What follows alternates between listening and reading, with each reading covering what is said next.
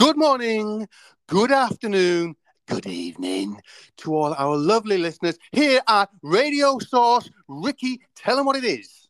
Hello there, this is a podcast about hospitality with food, fun and games.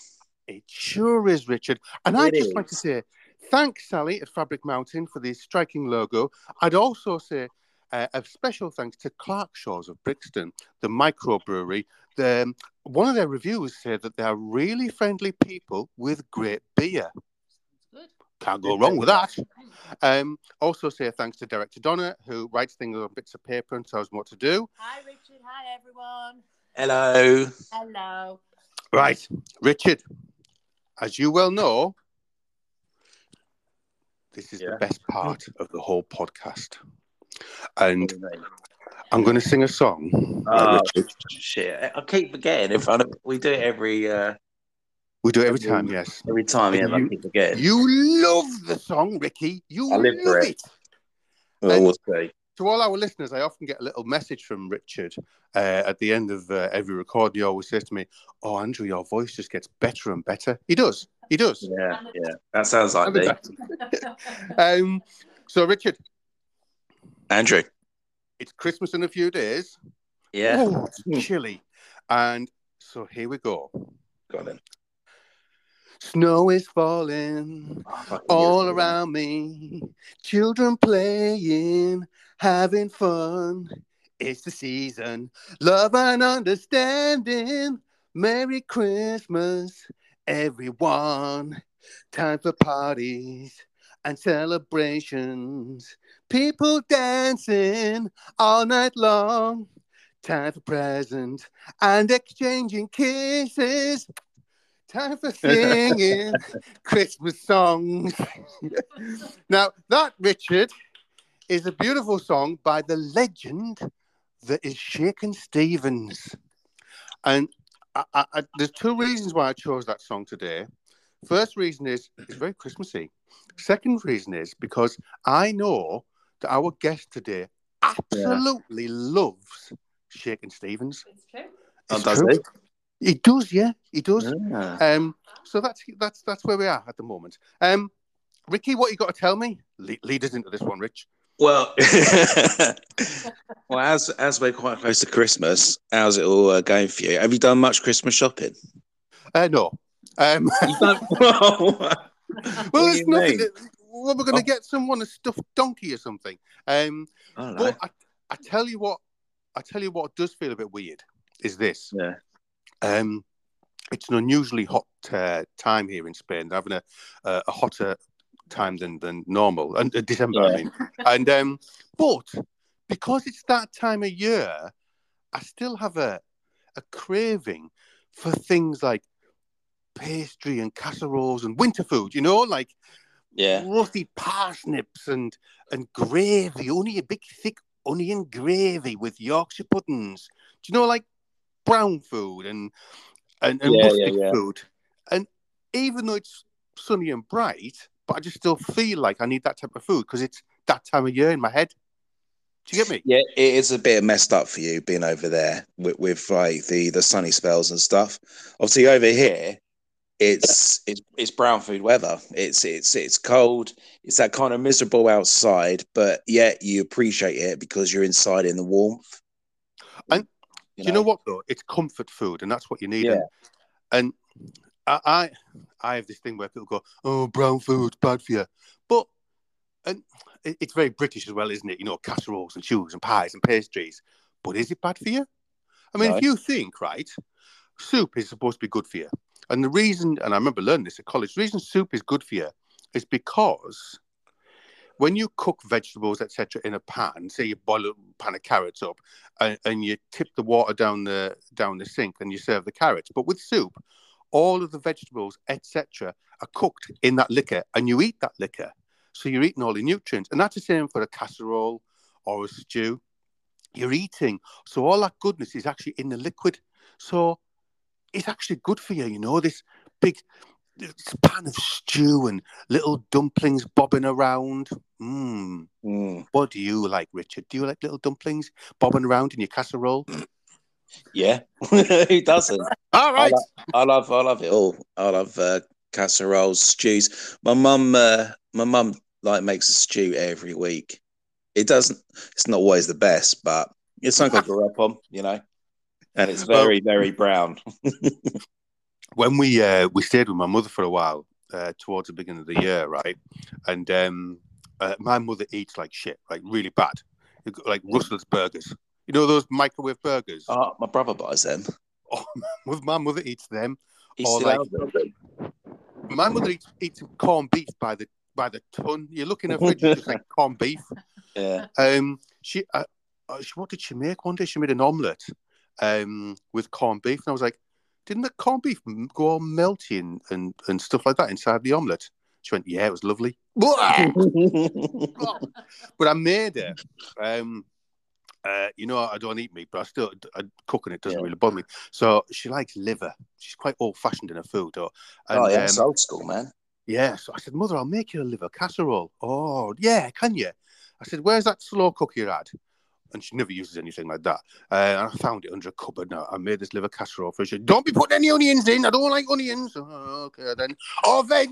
I don't be putting any veg in. Oh, right, okay, then, Mother. What can I put in? Liver. Water. Yeah, she's got quite a deep voice, my mother. Yeah, you daft bastard, yeah. So what I did was, I got some of our food that we had, some broccoli and that, and I chopped it really fine. She's got bad eyesight, so she wouldn't know. And I put it in the casserole, and she was eating this, going, hey, it's really nice, this. Hey, I haven't had liver casserole for donkeys, yes, or donkey. And I go, Mother, do you like broccoli? Oh, I don't like broccoli. It's like eating the sheep, because it's like rounded and stuff. Like she says it's like eating the sheep. And I says, no, Mother, I mean, but it's not. It's good for you. No, don't like it. Well, you're eating it now. What's it?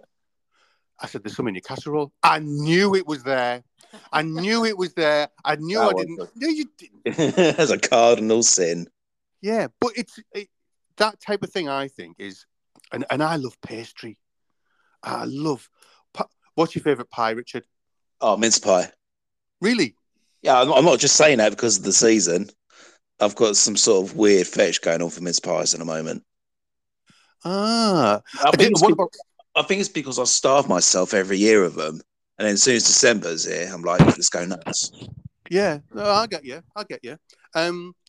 What about savoury pie? What's for you? Oh man, that's tough because there's so many. Chicken mushroom. Do you know? Can I say Cornish pasty? Yeah. Oh yeah. I like pasties. I fucking love Cornish pasties, man. Yeah, I love pasties. I think the problem with most pasties is there's too much filling when you just need pastry. Oh, it's just a crisp pastry snapping against your teeth. Yeah. Drop it on the floor, break a tile. Yeah. Corned beef pasties from Greg's. You like them, don't you, Ricky? I've not had a corn. I'll tell you what. One of my guilty pleasures is from Greg's. People. I'm going to get beaten up for this. The pizzas they do. They do like a pepperoni pizza slice. Oh shit! Yeah. I occasionally go in and grab a slice. Just man, I don't know why I love it. But then I've obviously got chef mates and stuff. Like, oh, I can't believe you eat there. I'm like, shut up! I ain't going to cook. Yeah, but you know what? It's food is food, isn't it? And I know food is food. Oh yes, and there's a lot of snob value about it. It's oh no, I wouldn't eat that. I would rather go home and start rubbing in the fat into the flour and make my own pastry. Piss off. We haven't got time for all that. Yeah, fucking hell, I ain't got time, man. I finished work at what? Yeah, and 10 after 10. I don't want to cook myself 3 courses. I would rather have spuds as well, than if someone said to me, would you like a nice red onion and avocado salad? No, I want some chips. I want some roasties, and I want some bread and butter. Have you seen the latest fascination with the chips at the moment? No. People have been doing some videos and stuff on Instagram, and now restaurants are starting to do it. It's like they're kind of making like a parmigiana, and it's like so it's obviously parmigiana is like made with clarified butter, and it's kind of like a little bit drier, not as much butter. So they make it, and then they slice it and they deep fry it. So it's like a layered chip. It looks really nice. Oh, But, yeah. fuck me, that looks like a lot of work. Actually, I saw somewhere that you've reminded me of something. You know when you cook a lasagna in a tray, Yeah. and then you would take it out of the oven and you cut it out and slop it on the plate. But you know when you've in kitchens when you keep that lasagna like it's cold overnight, and the next day you have to slice the lasagna out because the pasta's in its kind of set. I saw someone doing that. I can't remember where it was now. So they got the lasagna cold, so it was in a slice, so you could actually cut it. Yeah. Dipped it in batter and deep fried it. What? And I was like, oh, that's nasty. Oh, we should have mentioned that to the chippy guy. The chippy guy, yeah. But imagine that deep fried lasagna. Yeah, now that's good. That's it. Well, there's not much you can't deep fry anymore, is there? Yeah, apart from socks. Yeah. It's best not to. Yeah. Or Christmas stockings. Christmas stockings, yes. Christmas, Richard. Yeah. Christmas. Oh, have you watched Die Hard yet? No, but I'm sure it'll be on. And Zulu. I'm gonna save it for Christmas Eve. Yeah, I'll watch Zulu on Christmas Day. Yeah. Oh, we are. Oh, yeah, that's a good one. You have to. I'm still waiting for Mary Poppins. Mary Pop. We have a guest on this week, and here on Radio Source. Oh, saucy. And I'm going to introduce him now. Are you ready? I'm ready. Unless he's disconnected, but I'm going to introduce him now. So here's the introduction. Are you ready, Richard? I'm ready.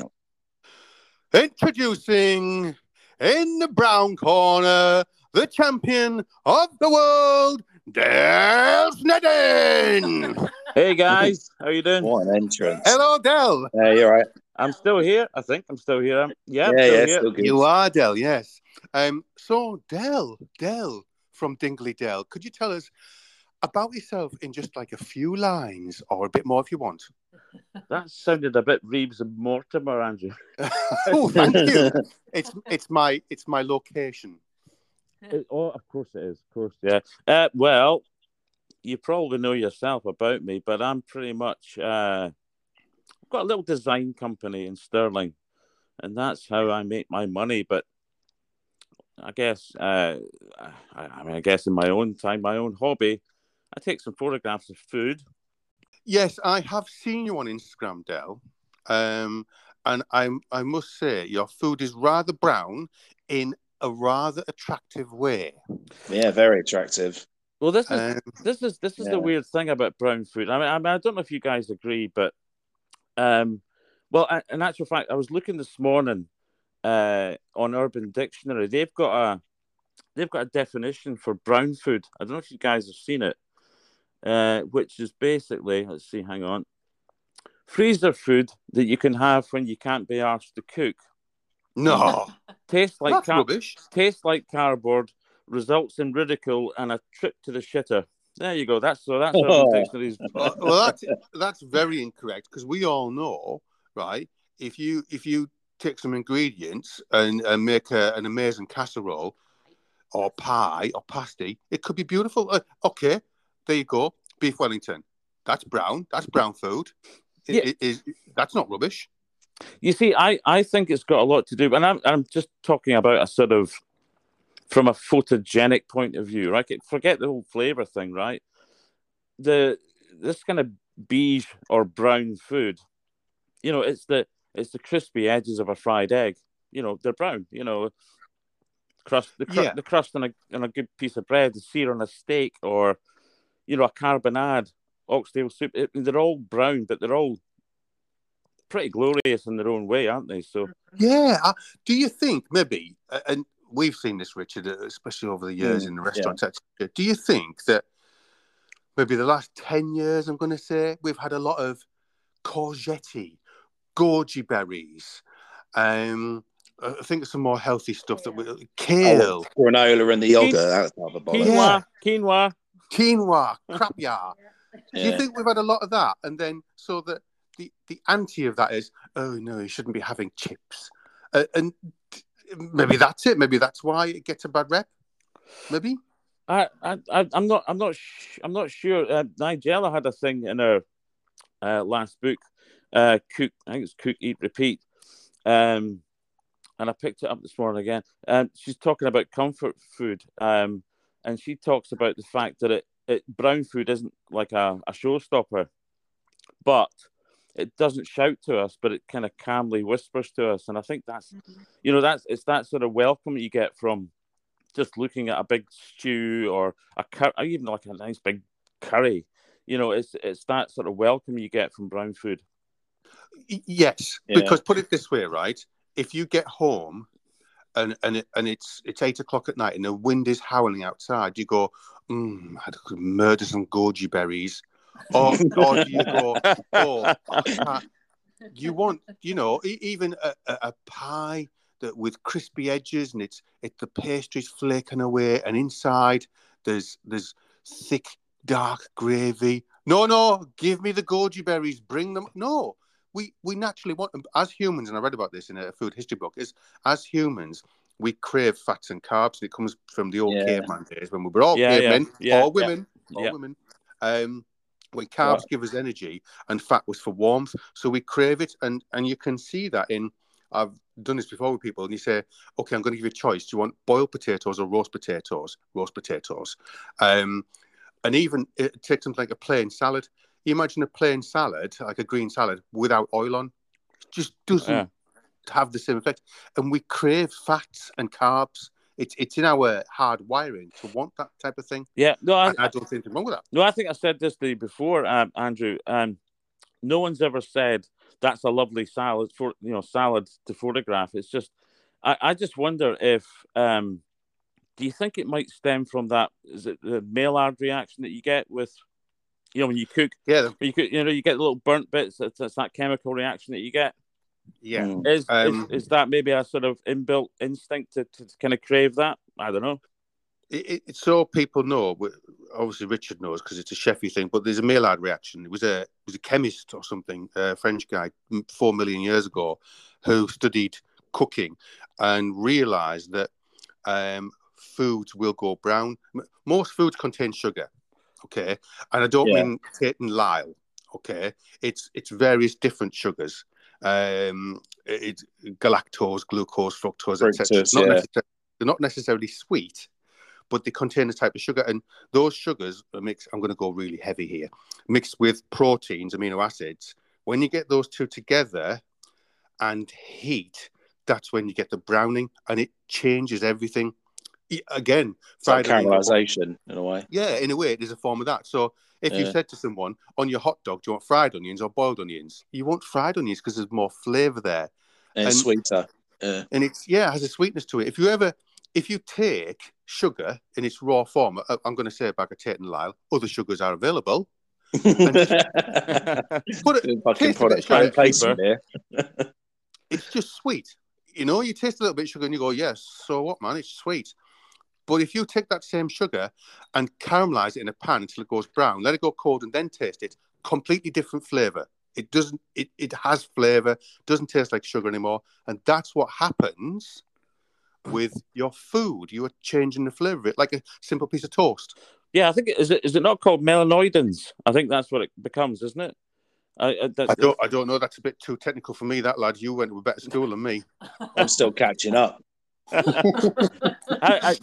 Anyway, I think the basic principle is, when you look at seared, cooked, let's say burnt for the sake of it, caramelized food, there's a carnal instinct that says that's going to be tasty. I'm not talking about brown food versus white, rice versus bread, or it's a basic thing that happens in food, that when you look at it and it's scorched or seared, it's appealing. And that's not necessarily a sauce. It's just talking about a basic thing, a basic product. Yeah, compared to something that looks anemic or well done. Yeah, you veer towards that. Yeah. Well, what's interesting here, Richard, is Dale's very interested in food, as you can tell. Yeah, very passionate. He is. He's a very passionate young chap. And I think it's about time we played a little game with him. Oh, is it that time already? Yeah, Richard. What about Ready, Steady, Ricky? Here on Radio Source. Steady, Ricky. Here on Radio Sauce. Oh, saucy. We need to have some sort of like theme music to open it up. I could sing again. No. Can we do a quick sing of Ready Steady Ricky? Do it. Okay. Here on Radio Sauce. Here on Radio Sauce. Oh, saucy. There we have the next feature, which is Ready Steady Ricky. It's like a carol. I was hoping for something a bit more bullseye-y. Oh. Ready Steady Ricky, here we go. There it is. Okay, so a little game we've come up with, Ready Steady Ricky, is I make my way down to Dave's supermarket. I pick out the cheapest ingredients he has or foods, and then I ask if you could put those ingredients together to form a dish or a dish has. And over the episodes, I've become a lot more looser, as in I don't mind if you want to add some more ingredients and see if you can come up with something that's a bit more intriguing. And it's Christmas. That's the aim of the game. Does it have to be Christmassy? Do you know what? For this one, I'm going to say yeah. Oh, bugger. Merry Christmas. Wish I hadn't asked, eh? Right, here we go. So, in the bag, I've got a box of mince pies. Oh. I've got a bag of sprouts. Ooh. I've got a net of satsumas. Oh. Minced turkey. And a pack of bacon. Oh. Well, Okay, give you a lot to work with. You ever think about that, Del? Because I want to say something to Richard. Richard, What have I done? For me, I think you've in some ways been too good to him. Because, Why? well, like other people have had things like a crocodile. And 3 ingredients. I think in some ways, you've been a bit biased, Adele. Is it because you like the medieval, moody look of his photographs on Instagram? Is that what you like about it? Oh, man. Yeah. I mean, it's hard to get it all out of your head. When you see all the photos from his social media, there's loads and all the pictures just look like mesmerising. And what gets me... And then I looked at that and then I went and started doing the list after and I couldn't really get out of my head. But it wasn't on purpose that I've, listed these ingredients. And what I like, Richard, is all of his food's vegan. Yeah. No, they're not. You utter bastards. So what's your dish, Del? You gotta make a vegan dish out of turkey and bacon. What was it? Turkey, bacon, satsumas, and sprouts, mince pies. Sprouts and what else? A pack of mince pies. Mince pies. Yeah. All right. Okay. What I'm going to do is, Jesus Christ. I'm going to take the sprouts, and I'm going to. Well, actually, do you know what? I'm going to fry off the bacon and the turkey, roast them, roast the sprouts, put them together, put a little bit of cream, a little bit of white wine in, and crumble just the pastry off the mince pie, stick it on top. Nice. And bang that in the oven. Oh, very nice. Oh, very nice. Very good, actually, Del. Yeah. I'm pretty impressed. Are you impressed, Ricky? Yeah, I'm well impressed. It's going to taste shit, but, Yeah, it will do. It will do. But that's what you had to work with. And what would you call that dish, Del, in an ideal world? Do you know what? I don't know. I'm trying to think. An abomination, I think, comes to mind. But can we expect to see this on your social media soon? Not anytime soon. We'll have to spray paint the sprouts though. And do you know the ironic thing about it is that we're talking about brown food, and that's technically a salad. Yeah, there you go. Very good, Del. I like that. That's made us giggle. I would like to say yes. Right. Your look that you seem to go for on your social media, it does have a medieval, moody, dark look, but it suits the food, if you know what I mean. Yeah. Yeah. Is that deliberate?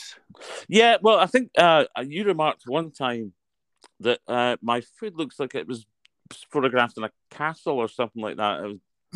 I think Andrew, I think you said, "Where's the turrets?" or something, or is there a drawbridge nearby or something like that? Yeah. Del, did you used to be a chef? No, not at all. No. What it all started with, if I can go way back to probably about 2009, I went over to Spain and met a good friend of mine, and she introduced me to Spanish food and fried food and all that sort of stuff. And she basically she said, "Oh, you've got to try this deep fried fish," and it's basically fried in a harina, semelosa de trigo, which is from Spain, and it's a flour that they fry the fish in. And she gave me a bag of this stuff, and I brought it back, and I thought, you know what? I'm going to start cooking it, take some photographs. It was a mobile phone at the time, so it was terrible. But I started taking some shots of it, and people just started liking it. So, no, I'm not a chef, but I do read a lot of a book, a huge collection of books. So that's kind of when I look at your stuff, it looks very professional. So it kind of makes me think, oh, this looks like a guy who's had a bit of chefing experience. No, definitely not a chef. I've spent a lot of time as an art director. I've spent about 20 years on the other side of the camera. Basically pointing and shooting and stuff, telling photographers what we're looking for. But I think about 10 years ago, I thought, well, I'll buy an adult camera. I'll buy something that's actually decent, work out how to use it. And then back then, I had no lighting or anything like that. So every shot I took was pretty much at night. It was during the winter time at the time. And so every shot was really dark. I mean, not by any other reason than it was dark at the time. I'll do it. Well it was timed. dark, and I thought, oh, actually, that's quite a nice look. So when I actually got some decent lighting and kind of set the kit up, I thought, that's what I'm going to do. I'm just going to just keep it nice and dark and warm, and I mean, almost like winter all round type thing. It's like what you're doing, it works, and it just seems to work so well. Also, sorry, Andrew, I can hear you gasping there. Well, I'm thinking maybe Dell's food is actually very bright and colourful, right? And very salady looking, but because of his style, it comes across as brown. Maybe we've got it all wrong. It's camera trick. It's the those new programs you can get that change all the colour. Yeah, I just go into Lightroom and just swing that green lettuce over to brown. I used to work with a chef years ago, and he was real old school, and he was telling us that he was an army chef, and he said, but because of his age, when he was in the army, that there wasn't many ingredients and used to struggle. And he said one of the things they used to do is when they made a gravy or a casserole or something, this is for the officers' mess, so the big guys, they didn't have gravy browning. And I said, so how did you make it darker? And he said, well, obviously you'd fry the onions and the bones and the vegetables, but it wasn't enough. He said, what they used to do is to get a spoon of sugar and put the spoon and sit it over the flame on the stove. Yeah. And as the sugar would burn and start to go caramelized and black, you would quickly throw the end of the spoon into the casserole and whisk it round. Darken it. And I was like, oh, that's a good idea. I've actually done it. It works. Yeah. And I worked with another guy. What he used to do is he used to take small onions. It was a lazy shit, so he used to leave the skin on. We used to cut them in half, and that's it. Didn't peel them, just cut them in half. And the cut side, he would burn on, say, a frying pan or a plancha or something. He would burn a few of them. So you got this really black, one-faced onion. Yeah. And just throw them in the stew. Yeah. So you get the flavour and you get some colour from it. And you get a smokiness from. You probably get a little char. Yeah, you get from the onion. Yeah. And you probably get a bit of onion skin in teeth as well. Yeah. But Richard, do you like onions? I fucking love onions. I love onions in the burgers, hot dogs. It's got to be. They've got to be fried, so you can get that nice brown caramelization. I've got a Scottish delicacy for you, based on onions. I don't know if you guys have heard of Lorne sausage. It's basically a square sausage. A typical in Scotland is, it's maybe beef, Yeah. pork, quite a lot of salt. But what a few people do in Scotland is they take this square sausage, and you normally just fry it in a pan in a bit of oil. Actually, you don't need oil; it's got so much in it.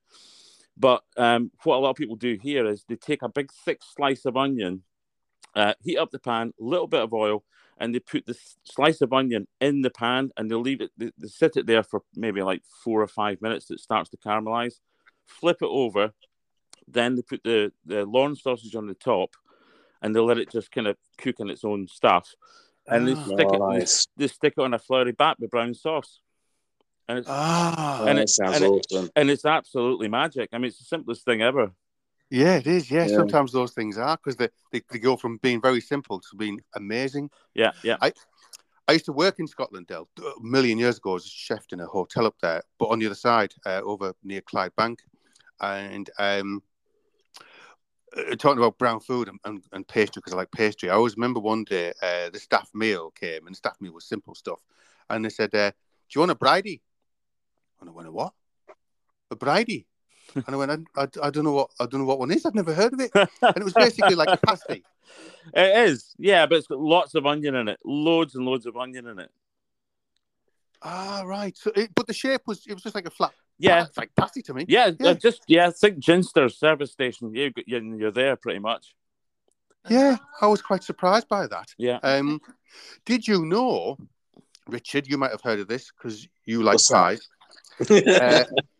We once went to Hampton Court years ago, where that the big fella used to knock about, King Henry VIII. Big fella. Yeah, the big he used to knock about there, and the one with the shit ton of wives. Yeah, that one. Yeah, sword and the one with the beer belly. And he, I was interested in the kitchen, and one of the things that they mentioned there was pans at the time were very expensive, so they used to make pastry pans. So basically like a pan or a casserole dish that was made of pastry, a very basic pastry. They would put the food in there and seal the top and put it in the oven. And I was like, oh, well, that's just a pie, that. Yeah. But then they would bring it out, ladle out the food onto your plates and whatever, and then throw away the pastry. I mean, how stupid is that? That's ridiculous. That's the best bit. Yeah, you've thrown the best bit in the bin, donkey. But I was fascinated by that. I remember thinking, imagine if one of the servants in there, right? You'd be going, look at all that pastry. And they'd be going, yes, eat it, servant. You're getting nothing else. And you'd be bigger than King Henry. Wouldn't you? Do you think Henry, maybe belly, King Henry? Do you think maybe that could have been the foundation behind the Cornish pasty? Because the Cornish pasties were made for the miners, weren't they? Yeah. But the idea was like it was the filling that was the main bit, because their dirty hands were all over the pastry. So I assumed they would throw the pastry away. Yeah, you would have thought, because the ridge was like a handle, wasn't it? I suppose. Yeah. Yeah, if the hands were dirty, would they? Covered in coal. Yeah. Yeah. Yeah, I'd delete it.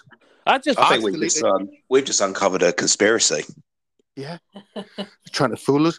Like pretzels. Yeah. Apparently, they brush pretzels with It's a lye, which is, I think it's alkaline or something, and it creates that color because it works with the amino acids, which is fascinating. Oxo.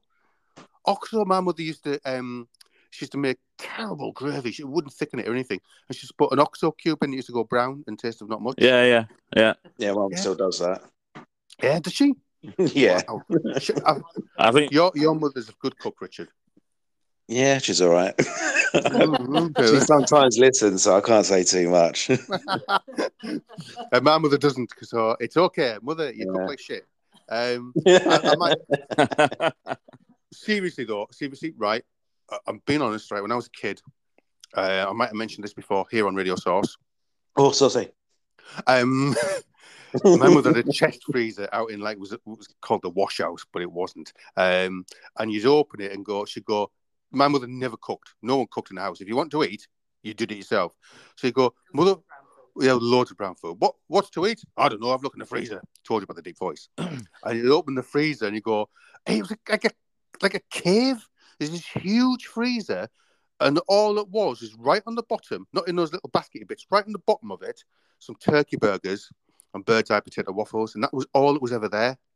Yeah. Finder's pancakes. Finder's pancakes, yeah. Oh, It was yes. just- yeah. Now you're talking. And Yeah. what did she get sometimes? But she didn't eat them because she didn't like them. Those French bread pizzas. Do you remember them? Probably Yeah. Oh, we never had them. We were too poor for that. Oh, well, I think my mother shoplifted them. It sounds better than the bean feast that Grace Dent was talking about the other day on our podcast. That sounded. She described it as gravel from the 1970s.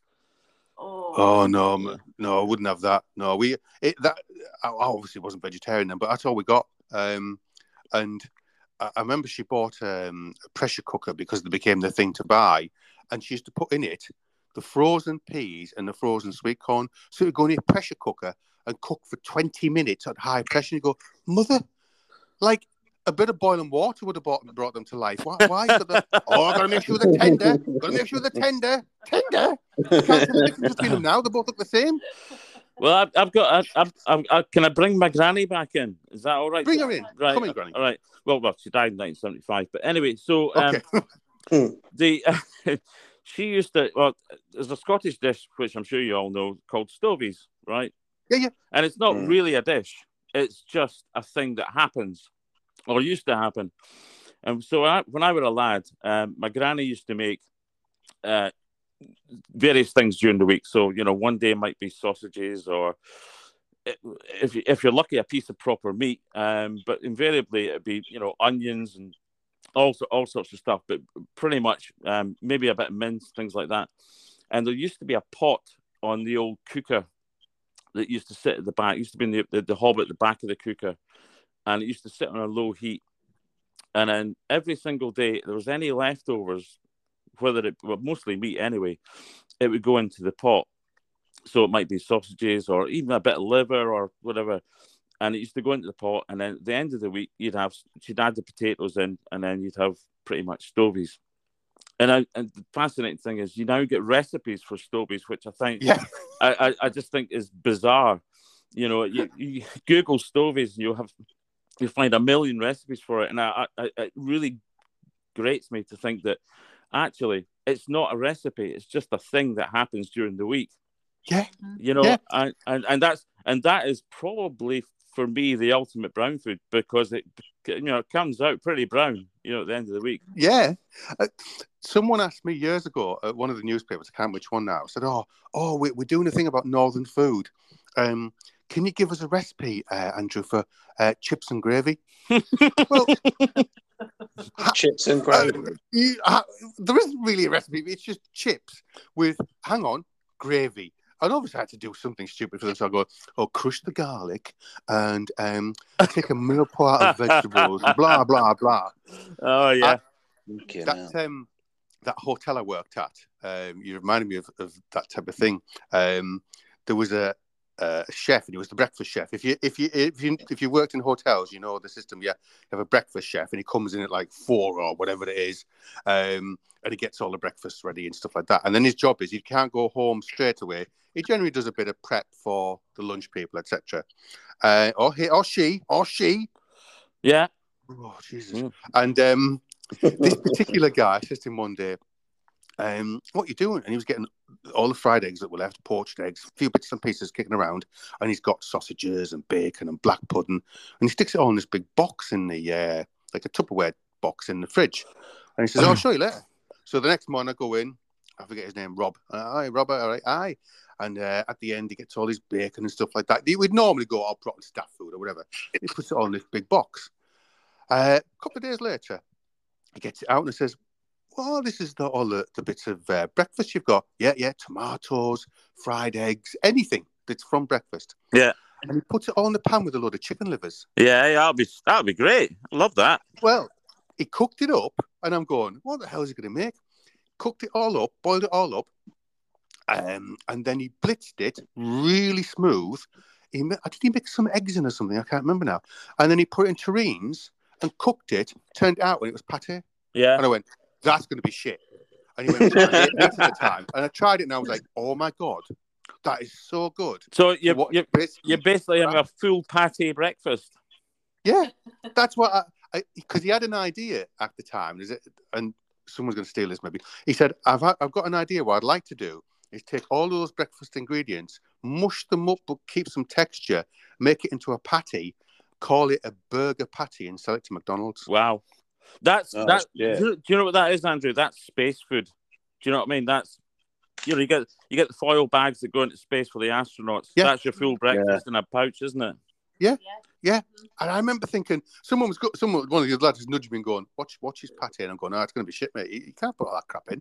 And he's going, I was thinking, he's going to sweat the onions down. And he just threw the whole lot in. It was really good. People loved it. Did you ever do breakfast shifts, Andrew? No, God, I couldn't get up that early, Rich. Did you? Yeah. Well, you're going to laugh, I'll tell you. You know the last place I worked at? Yeah.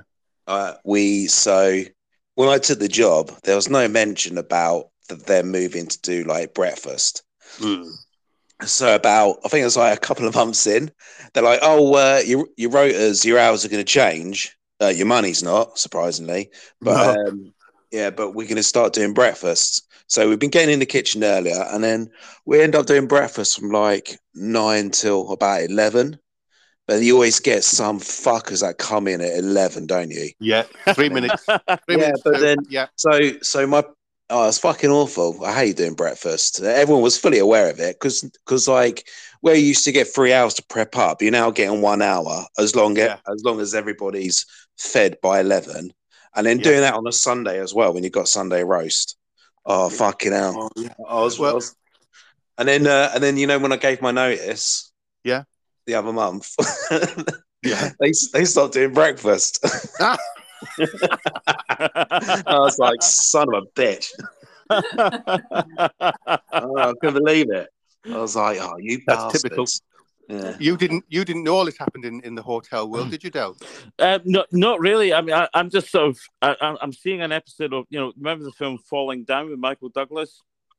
Where he goes in and he asks for the breakfast and it's 1 minute past 11 or something like that, and they'll just stop serving, and he just goes out on an absolute rampage, doesn't he? I remember that. Yeah. They don't show you the other side of it, where like the chef in the back kitchen, where his time limit to do his prep in the space of an hour has gone down. He's putting his head through the microwave because he's got to do a couple of full Englishes.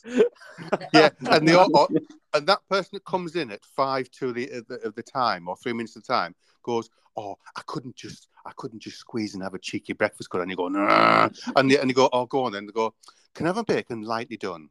Okay. And now my poached egg, can I have one well done and one softly done? Oh, can you just chip off a bit of the white as well? I'm gonna kill it. And could my serving tray be made of mahogany as well? That's what happens. Yeah. I don't get it when people come in when the restaurant closes. It's like, we've been open for 5 fucking hours. You've had 5 hours to come. I've been waiting outside. Outside on a stool waiting to come in. Jesus Christ, man. They think we're fucking machines. I was like, I've got a family as well. I'd love to see. No.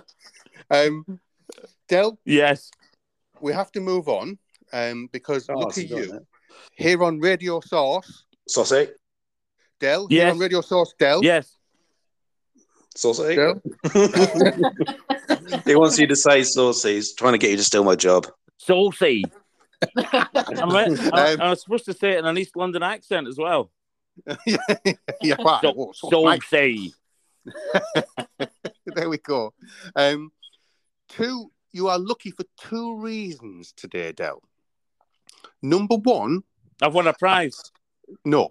Number one, at the beginning of the show, I sang a song by your musical legend, Shakin' Stevens. Oh yeah, my idol. Yeah, because we all must remember, no Shaky, no Elvis. Yeah, true. Yeah. Lucky boy number 2, Dingley Dell. Here we have the Big D3 on Radio Sauce. Oh, Big D3. So, Del, this is the part of the show where we choose 3 ingredients, No, yes, we 3 items. Ingredients. And you make a dish. No, you don't. You have 3 different items, 3 different questions, and we ask you, what is your favourite?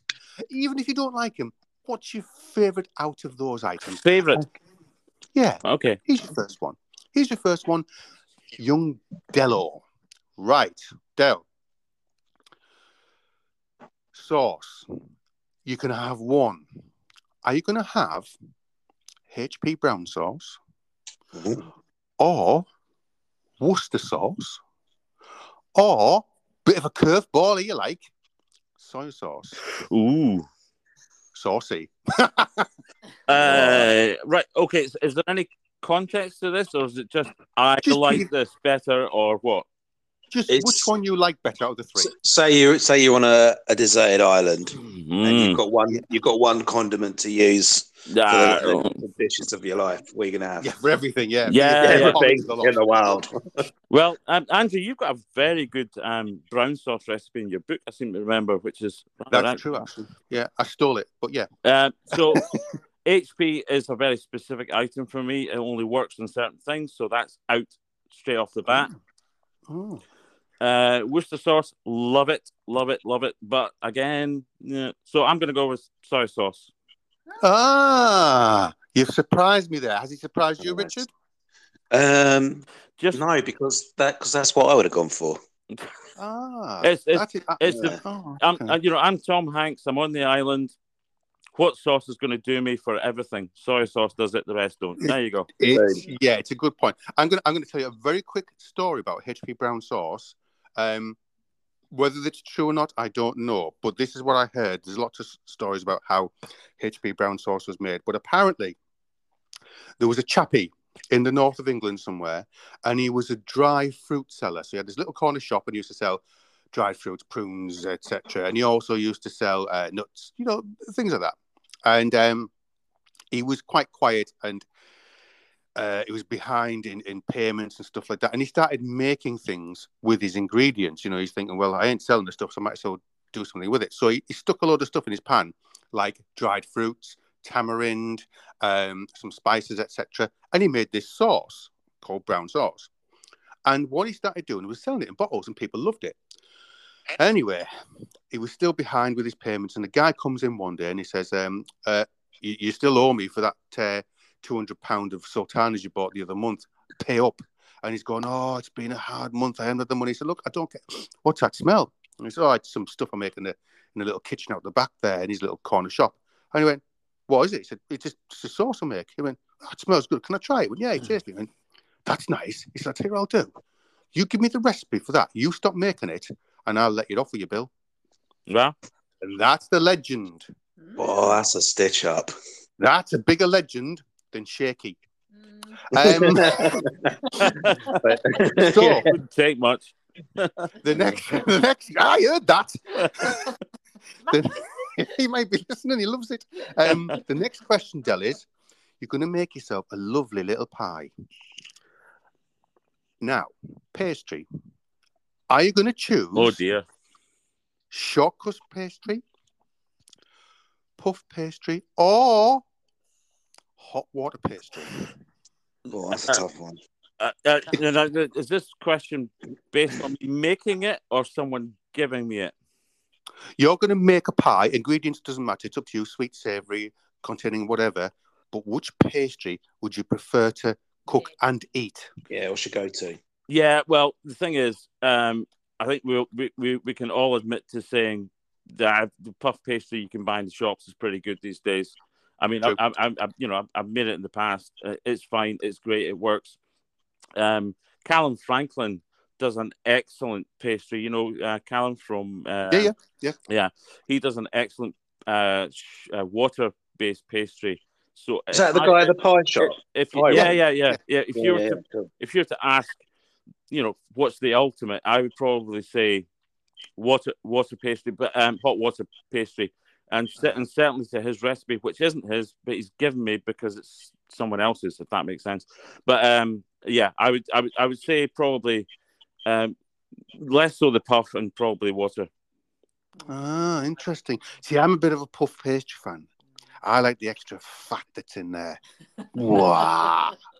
Okay, Nice. Del, number 3 on the big D3. You've got some good answers there so far, and that's what we like about you, Del. Probably the only thing, but Cheers. we do like it. Yeah. Okay. You're So- close to that speedboat. Sorry, I So- can't. Sorry, I can't take your call at the moment. Leave a message and I'll get back to you. You've been out washing the car, right?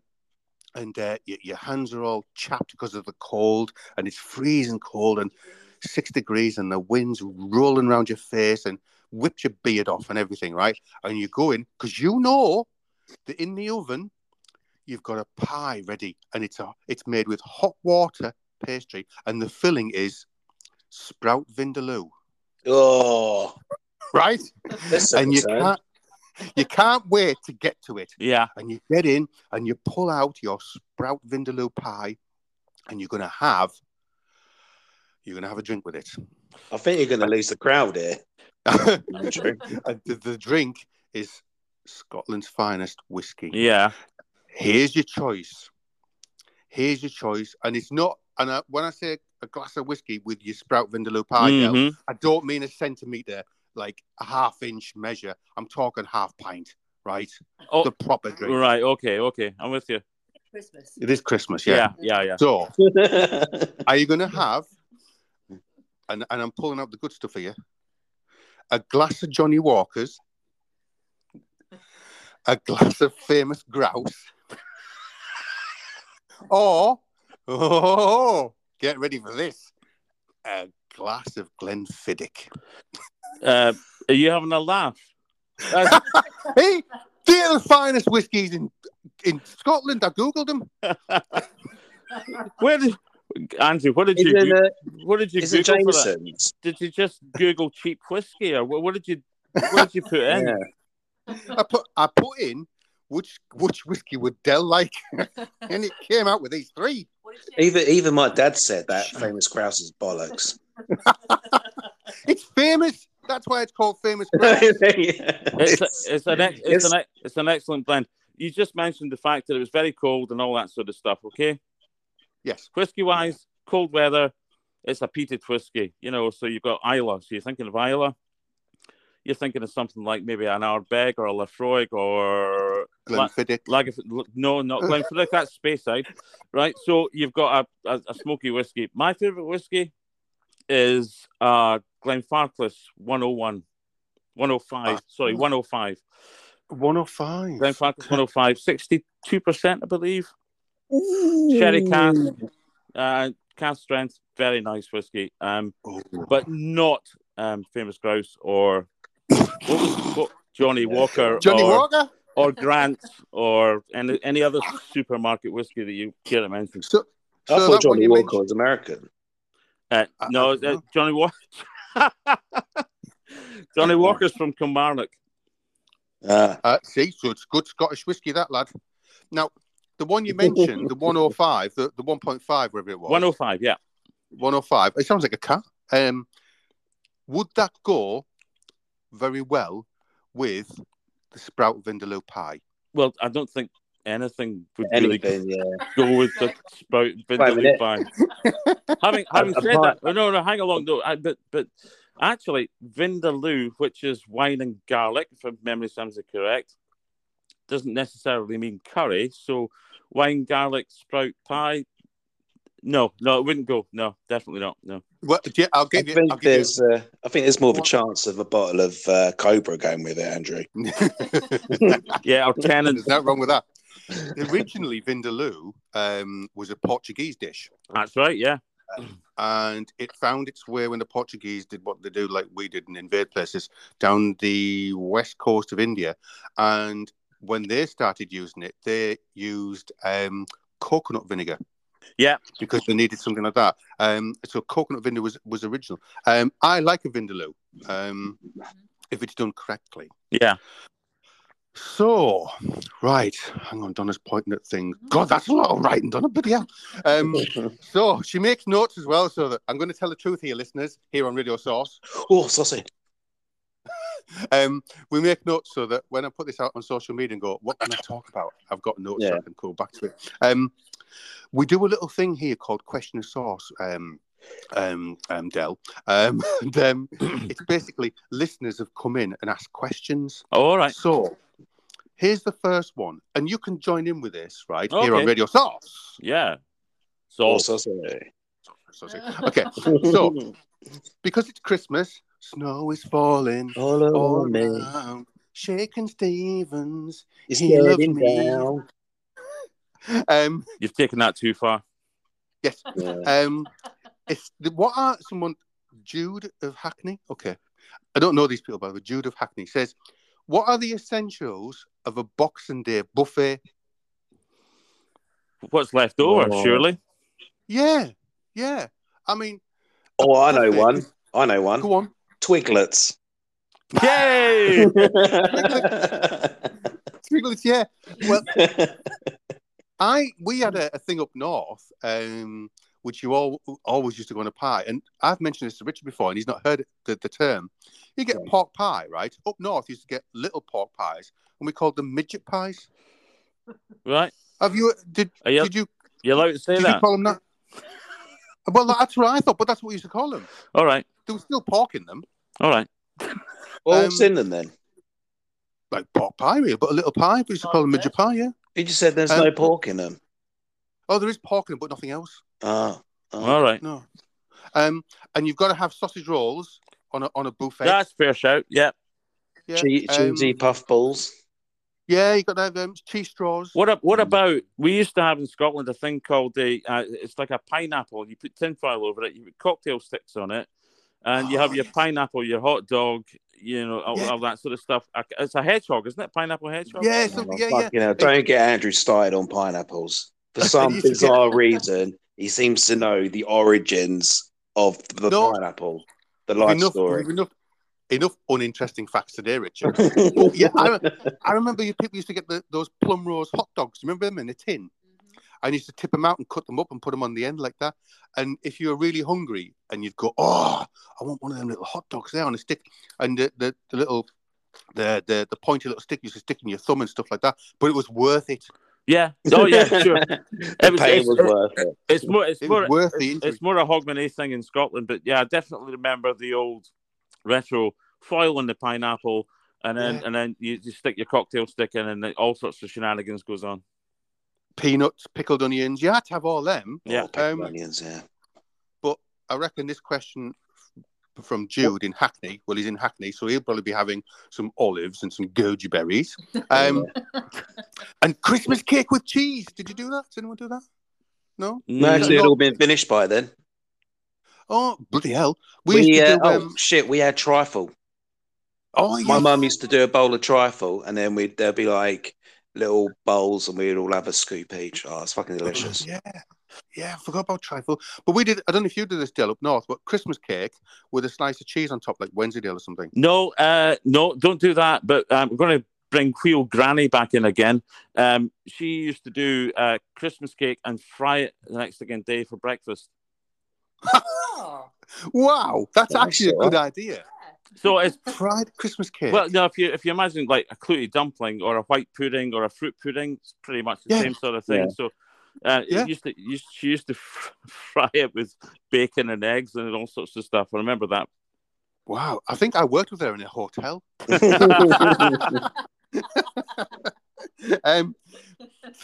That's answered your question, Jude. Go away. I got another guy, Pete from Brighton, says, does having lots of tattoos make you a better chef? Oh, that's a damn good question, isn't it? It is. Richard, how many tattoos do you have? I have 0. Because I'm not a twat. I'm not one of those. I'm not. You've pushed a button now. I'm not one of those fucking idiots that has a chef hat tattooed on his arm, or chef on his knuckles, and they've been doing it 4 months. Yeah, and then they think that I was born into this. I was been doing it 4 months. I've been doing it 20 odd years. Yeah. And they've also got a cheese sandwich stuck in their beard. Yeah. Don't get me wrong. I'm not against people with tattoos, but it's just the fucking idiots that have chef tattoos when they've only been doing chefing for not very long. Rich, I've got a Le Creuset pot tattooed on my knuckles. I've got Shakin' Stevens on my back. Yeah. Nah, I get what you mean, though. Yeah, it did become a thing. What was the one we used to get? It was called a knife sleeve, was it? Where around your wrist you would get lots of knives all the way around. Richard, I've got a story for you about tattoos. Go on. This will show people my upbringing and where I was from. And I was brought up one of these rough council estates in the northeast, and we had a mate called Peter. He was a bit older than us, and Peter used to talk like that, and Peter would break your legs just by looking at you. Know what I mean? Yeah, he yell at my mother. I like him. And Peter had a real hard case. Peter had a tattoo of a samurai warrior on partly on his chest, and part was down onto his stomach. This big samurai warrior holding a blade. Oh, and and Peter was on the bus one day, and he'd had a bit of a tiff with some other ruffian in the area, and it's been going on for some while. So Peter was telling us that this guy gets on the bus on the top deck, and Peter sat. You could smoke on buses then, so Peter sat there having a fag, and this other lad comes over and goes, "All right, Peter, all right, mate, what you want, like you?" And he comes over and he pulls a blade out and stabs Peter in the stomach. Okay, it was a nice area, right? So Peter's been stabbed in his stomach, and police come and the bus stops and they get to the ambulance, takes him to hospital, and he's telling us this story. Was Pete traumatized by the stabbing? What do you think, Richard? This is the guy with the tattoo of the samurai? Yeah, he'd been stabbed in the stomach. Was he traumatized by this stabbing? No, because he's clearly a samurai warrior. Yeah. So this is like a day-to-day life for them. Yeah, normal. Del, do you think this lad called Peter from the northeast was traumatized by the stabbing? No, I think he'd have a deep appreciation for the steel, the Damascus probably finish on it, and the sharpness of the blade. Well, what he was bothered about is when he'd been to hospital to get stitched up because this lad had stabbed him on the bus, and they said, we were saying, "Oh, right, it's terrible, AP." "No, I'll have him one day." "Well, what you mourn? Why are you so pissed off?" "Well, look what they've done." So in the emergency surgery, when they stitched him up, the samurai warrior was skew with. he was more pissed off that the samurai warrior had been stitched back incorrectly. So he had this dodgy samurai warrior on his stomach. There's a nice cheery Christmas story for your kids. Oh, that was a good one. I like that. Okay, sorry. Del, yes. Do you have any questions for Richard or myself? Oh, actually, could I butt in? I have a question. Yeah. It's to Del. So, I mean, me and Andrew were talking earlier about we had quite an appreciation for your photography. Uh-huh. And we thought, oh, well, since the majority of our listeners are obviously foodies, and I'm sure there's going to be some chefs out there and some college students, I was wondering if there's any tips you could give them and us on maybe helping us getting that kind of better picture for food and stuff. Sure. The thing is, I've bought a new iPhone, and Jesus Christ, the quality of the phones nowadays are just incredible. So, if you've got a phone, if you don't have let's say a big camera, use your phone, but use natural light if you can. Always put your food by a window. Yeah, that's interesting. Just put it right next to a window and get natural light in. Never put your sort of unnatural lights on, your sort of artificial lights on. Yeah, natural light is king. If you have a camera, which I've got a little area that I set up, which has got a what you would call a soft box, I guess. It's got about a meter wide soft box, and it sits at about 2 o'clock. If you imagine 2 o'clock in terms of the food, sits about that angle. It's quite low down, so I get long shadows. It uses a flash trigger, so you've got a speed light that links to your camera. They're quite cheap. They're about 50-60 quid for the flash. and use Lightroom if you can. It's a subscription, but it's not that expensive to edit your photos. Lightroom is fantastic. It will sort things out. I'll adjust the color for you. Nice. Sorry, that was a bit of a ramble, but that's pretty much No, it. that's it's good. good. That's good. Yeah, and I suppose having a castle in the background as you do, Del. Yeah. Always always put your food next to the turrets. Drawbridge. Yeah. The drawbridge can be an issue with shadows, so I tend to avoid that. Yeah. And the moat will destroy your camera. So Yeah. And if one of the knights comes rolling in, Sir Shaking Stevens, my lord. yes, indeed. Listen, guys, if it helps, I've got a shot of my setup here, which I can send over to you guys, and you can forward it on to people. Yeah, good idea. Thanks, Del. Social media. Nice one. Well, Del, I'm getting a bit bored now. No, I'm not. That was good. This is one of my favourite ones. Yeah, that's good because you usually hate these things, Richard. Oh, tell me about it. So, I'd like to wrap it up a little bit now. I'd like to first of all say Merry Christmas to everybody, and a special Merry Christmas to our Prime Minister Rishi Sunak, who's been a godsend to this country. Del, would you like to say anything? As it's the Christmas edition, would you like to say anything to the troops out there? Can I play 2 seconds of music? I think so, yeah. There you go. That's 2 seconds of music. That was delicious. That was so delight. No, I can't. Apparently I can't. Well, Merry Christmas, everyone. Have a great New Year and enjoy 2024. Thank you. And Richard, thank you. Donna, thank you. Merry Christmas. Thank you, everyone. Andrew. Merry Christmas. Del, thank you for joining us. Richard, tell them what to do. Oh, if please feel free to give us a follow and a like. Follow us on Spotify, Apple Music. We have the account on Instagram if you want to check that out. And also, do you know what? We wouldn't mind knowing what sort of Boxing Day buffet items you had. So let us know. That's a good question. That's a sure. good one, actually. Yeah. Okay. And a special thanks to the musical legend Shakin' Stevens. And I'll now say, ciao, Bella.